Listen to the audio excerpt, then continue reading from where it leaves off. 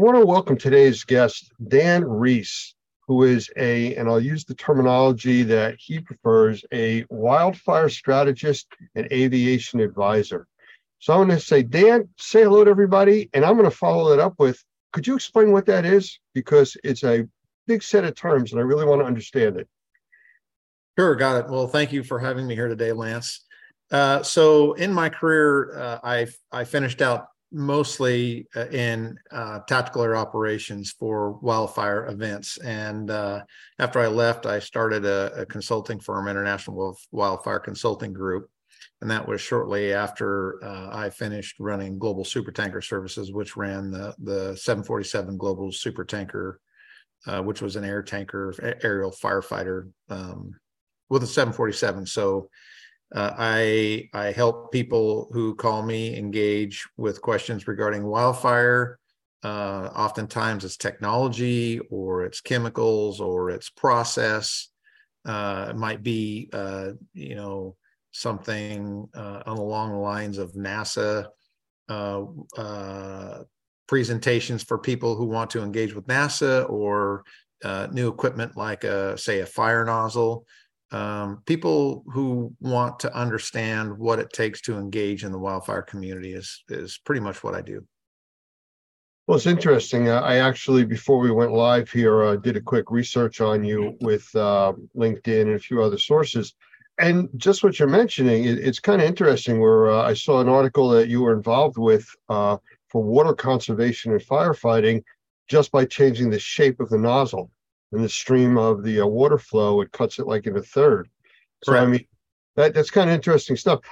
I'll tell you what, though, some really sharp images and photos of those big planes dropping the fire retardant, on the site. So it's pretty impressive. Anybody watching this, you may want to take a look and find him on LinkedIn. Pretty interesting stuff out there. But before we started today, we were talking a little bit about the difference between the central part of the U.S. and the East Coast and California, which is where you're from. Now, California's been dealing with wildfires forever. Correct. The new phenomenon that's affected us on the East Coast, and I'm in New Jersey, is smoke from Canada, hundreds and hundreds of miles away, causing this choking of the air quality, not just outside, but inside of our homes. So what do you see, what we're facing now, compared to what you normally deal with in California? Well, it's clear and beautiful, and a really moderate temperature here, this summer with the weather patterns, which is really nice. I think that El Nino probably has something to do with that.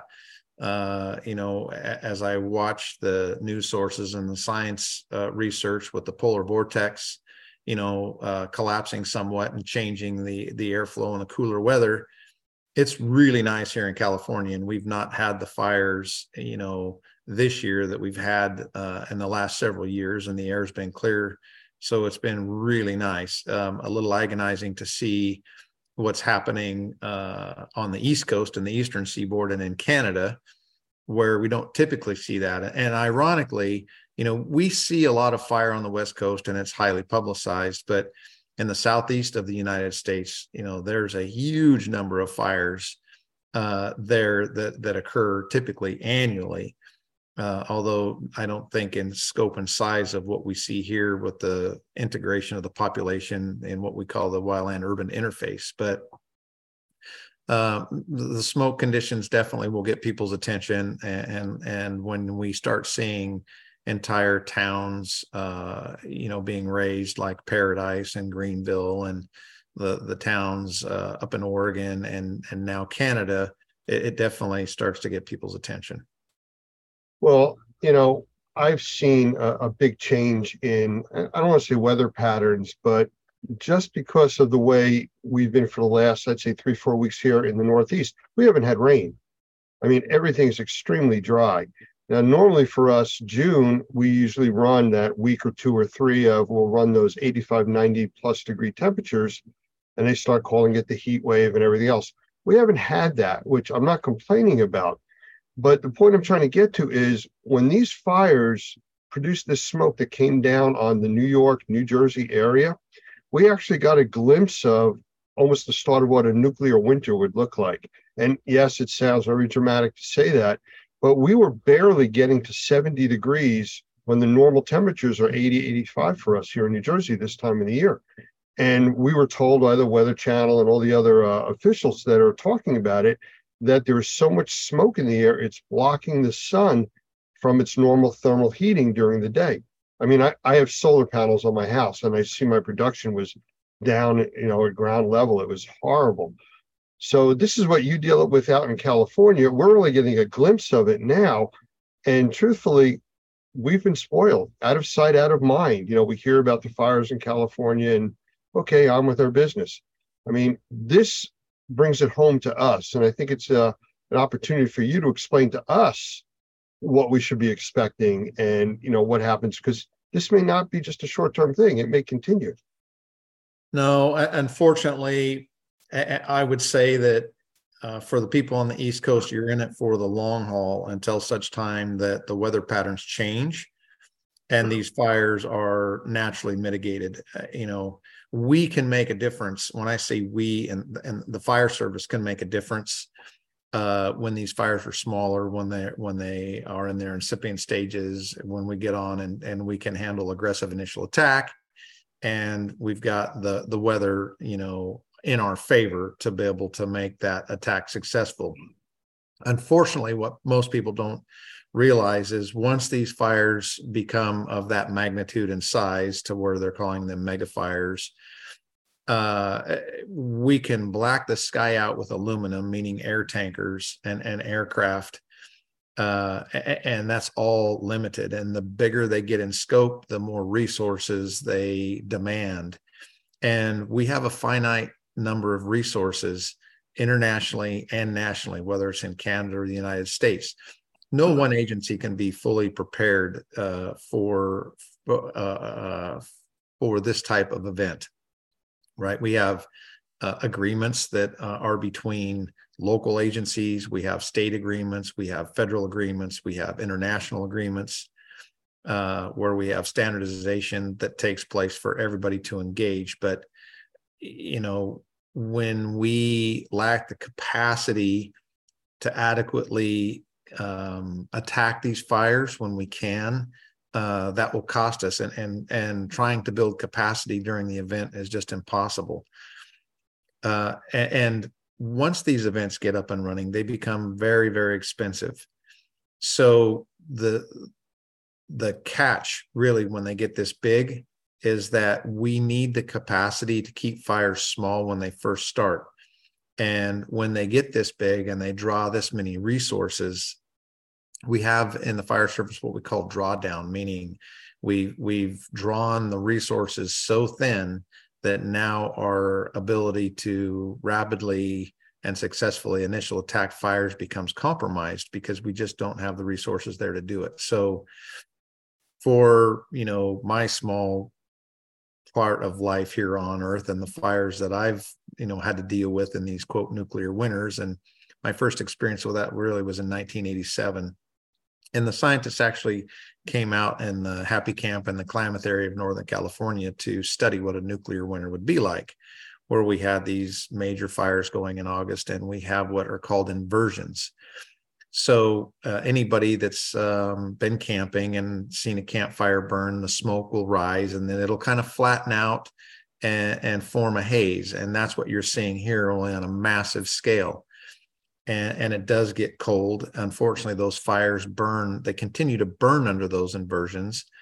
And then when the inversion gets hot enough, we have what we call an inversion break, where all of a sudden the air will escape up through the inversion and the fire takes off madly for several hours under the inversion. But once they get to that point, it makes it very difficult for aviation resources to be successful to even get in to help the people on the ground, because it's just so smoky. We can't safely operate those aircraft in those spaces. So unfortunately, I think right now it's going to be enduring, right? The population that's being impacted there on the East Coast and the central United States and Canada are at a point, unfortunately, where they're going to have to endure until Mother Nature changes her mind. what you're talking about resource wise, is this what's caused some of the problems in Canada not being able to get a handle on these fires? Well, I think it's important to put a couple of things in perspective. Fires traditionally need to burn. I mean, that's one way that Mother Nature, takes care of dead and dying material, beetle kill. There's a lot of reasons for fire to burn. That's good. Managing fire during peak burning conditions is almost virtually impossible. It only takes a few degrees of relative humidity, meaning the moisture in the air, or a change in wind to really affect what a fire does. So when we talk about resources and capacity, it becomes part of a matter of perspective. It's kind of like insurance, right? Do we want to spend money to build capacity so that when these events happen, we can really go after them? Or do we bet on the come that it's not going to happen? And unfortunately, when we listen to climatologists and scientists around the world and we experience what we're experiencing, where we see years and years and years of dry weather, where we see reservoirs drying up, where we see millions of trees dying, that just all adds to the fuel, no pun intended, for these fires to really take hold and go. And there's two ways fires are put out. A, Mother Nature lets them die out naturally, or B, there are firefighters on the ground that actually go dig those fires out and around to make them go away. So capacity, I think in Canada right now, you're seeing probably firefighters from around the world responding. I know that Aviation resources and hundreds of firefighters from the United States are battling those blazes. And I'm sure that there are people from Australia and probably many other countries engaging to help, Canada. And it's not just a regional North American problem right now. We're having this problem. We don't see it, in Siberia, in Asia, in Europe, where you see fires, burning in Germany, where they don't typically burn. And when that doesn't happen, people don't think that they need to get prepared because they don't think it's going to impact them. And unfortunately, for those on the eastern seaboard here in the United States, that they don't really realize the impact that they are contributing to, say, tax-wise, right? We have realized and unrealized costs of fire suppression in this country in the tune of tens of billions of dollars a year, which really affects the GDP of the United States. So wildfire is a big problem, whether you're experiencing that smoke or not. We're all going to pay for it. Yeah, you're absolutely right. And to bring it down to a level where people watching this will have something in common with, recently we had the heavy smoke conditions. And that's what I'm going to call the smoke conditions. And they were telling people, stay inside, avoid going outside. Now, we know from the indoor air quality side of our industry that the inside air is normally up to 10 times more polluted than the outside air. So we're already now telling people to stay in an environment that we know is more polluted than the normal outside air for them breathing. We have sensitized individuals. There's a whole class of people that suffer because of that. But also because of the building codes, commercial buildings, public apartment complexes need to bring in fresh air on their heating and air conditioning. So now the systems that are ventilating the inside of their buildings are bringing in this air from outside, which is all smoke, VOC laden with chemistries. And that's a whole nother side that nobody's prepared for, because you still have to breathe. You can't hold your breath for 5-6 days. That doesn't happen. And we use an example in some of our teachings about the importance of breathing. And we say some people are able to go 20, 30, 40 days without eating, 3, 5, 7 days without water, 4 to 6 minutes without air. Correct. So it's not like you can avoid breathing. So you have to do things that are going to help. And that comes back to your point before about preparing ahead of time. We don't spend the money on the resources. I've been involved with the government world for many, many years from my background, and money was not usually spent on preparedness. It was always throw money at it when there was a problem. And to your point, if you don't stop these things when they're very small, they become unmanageable. Correct. Capacity it's a big deal, right? Being prepared both nationally and internationally is extremely important. My background really, I put myself through school fighting fire, and putting myself through school, I became a critical care nurse. And so I worked as a critical care nurse for several years prior to me becoming a firefighter. So it's concerning to me. I have two children, one 16 and one 19. And we were impacted, for instance, by the Camp Fire, which burned the town of Paradise down. And in that fire, I think there were upwards of 20,000 structures that were burned to the ground and 80 some odd lives lost. And that fire burned into my town. That's where it stopped. But my children were exposed to something that I chose to expose myself to as a professional firefighter. And that's unnerving, because it's not just the smoke that you burn, that one breathes in the minute. It's the side effects many years down the road that impact, firefighters. And firefighters are notoriously prone to all different kinds of cancers, and they're called assumptive conditions that the government pays for when we get it, and oftentimes our lives are cut short. So that's what goes through my mind. And personally, when we were inundated with that kind of smoke, I did limit my children going out, because the air, like it or not, was worse outside.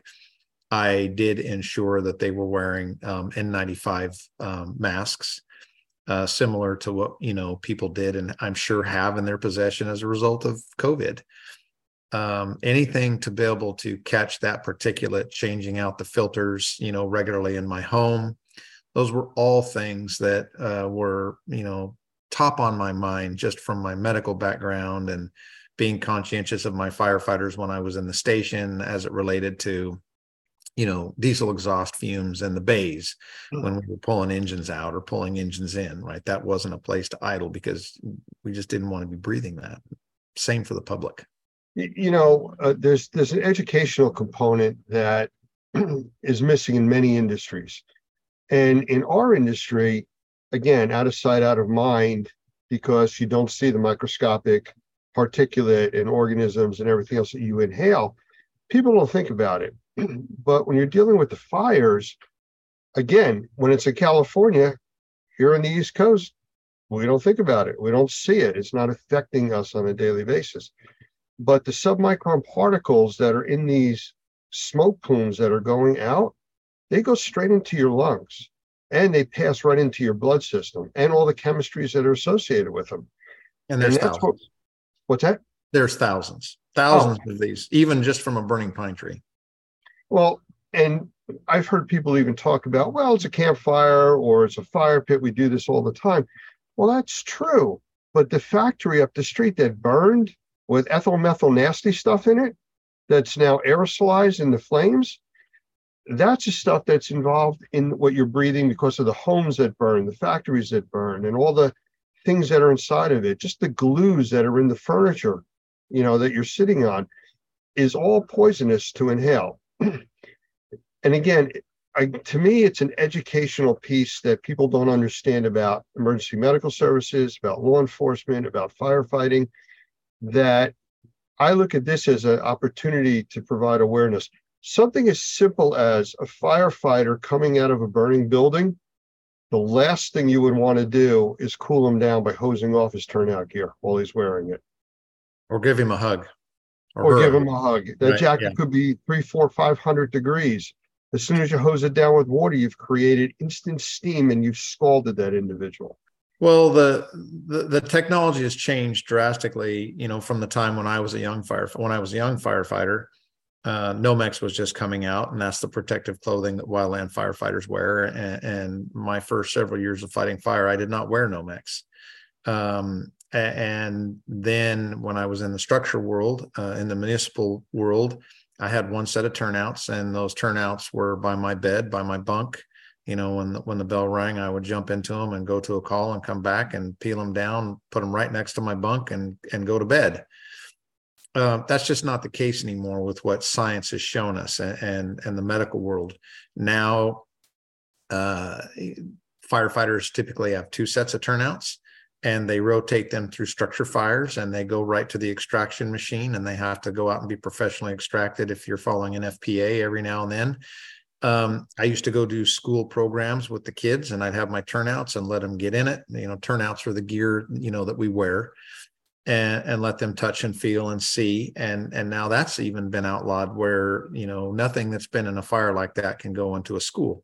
It's new turnouts that have never been exposed to smoke. A lot of changes environmentally in our profession, which, I think it's important for the public to understand the reasons for that. And it's important for the public to protect themselves as well, such as the things we just talked about: changing filters, not going outside, having your kids wear a mask. I mean, if I have 2 masks and I'm going out with 2 kids, well, the kids are going to wear the mask, not me. I'm going to endure that change. But it's a matter of perspective and doing what you can to research on your own. Read about the effects of smoke and what science is showing. Read about the cost of fires and what's causing it. And it's a very complex. Wildfire is very complex, simply because there are those fires that need to burn, and there are those fires that probably should be put out. From your experience in California, your years firefighting, and from dealing with the smoke out in the California area, what would you say to the people in the middle part of the country and the East Coast that have experienced this? And the wind could shift tomorrow, and the fires that are still burning could cause this to come down on us again. What would you recommend them doing as far as indoor and outdoor air quality, and what things to be aware of odor-wise and things like that? Well, wildfire smoke has, in my experience, 2 different kind of smells. There's a smell when a fire is going through a residential community, for instance, when we have many homes burning and it smells like a structure fire, or if anyone's thrown, plastic garbage and things into a campfire, you kind of have that acrid smell. And that's the nasty stuff that you don't want to see burning, and you definitely don't want your children burning.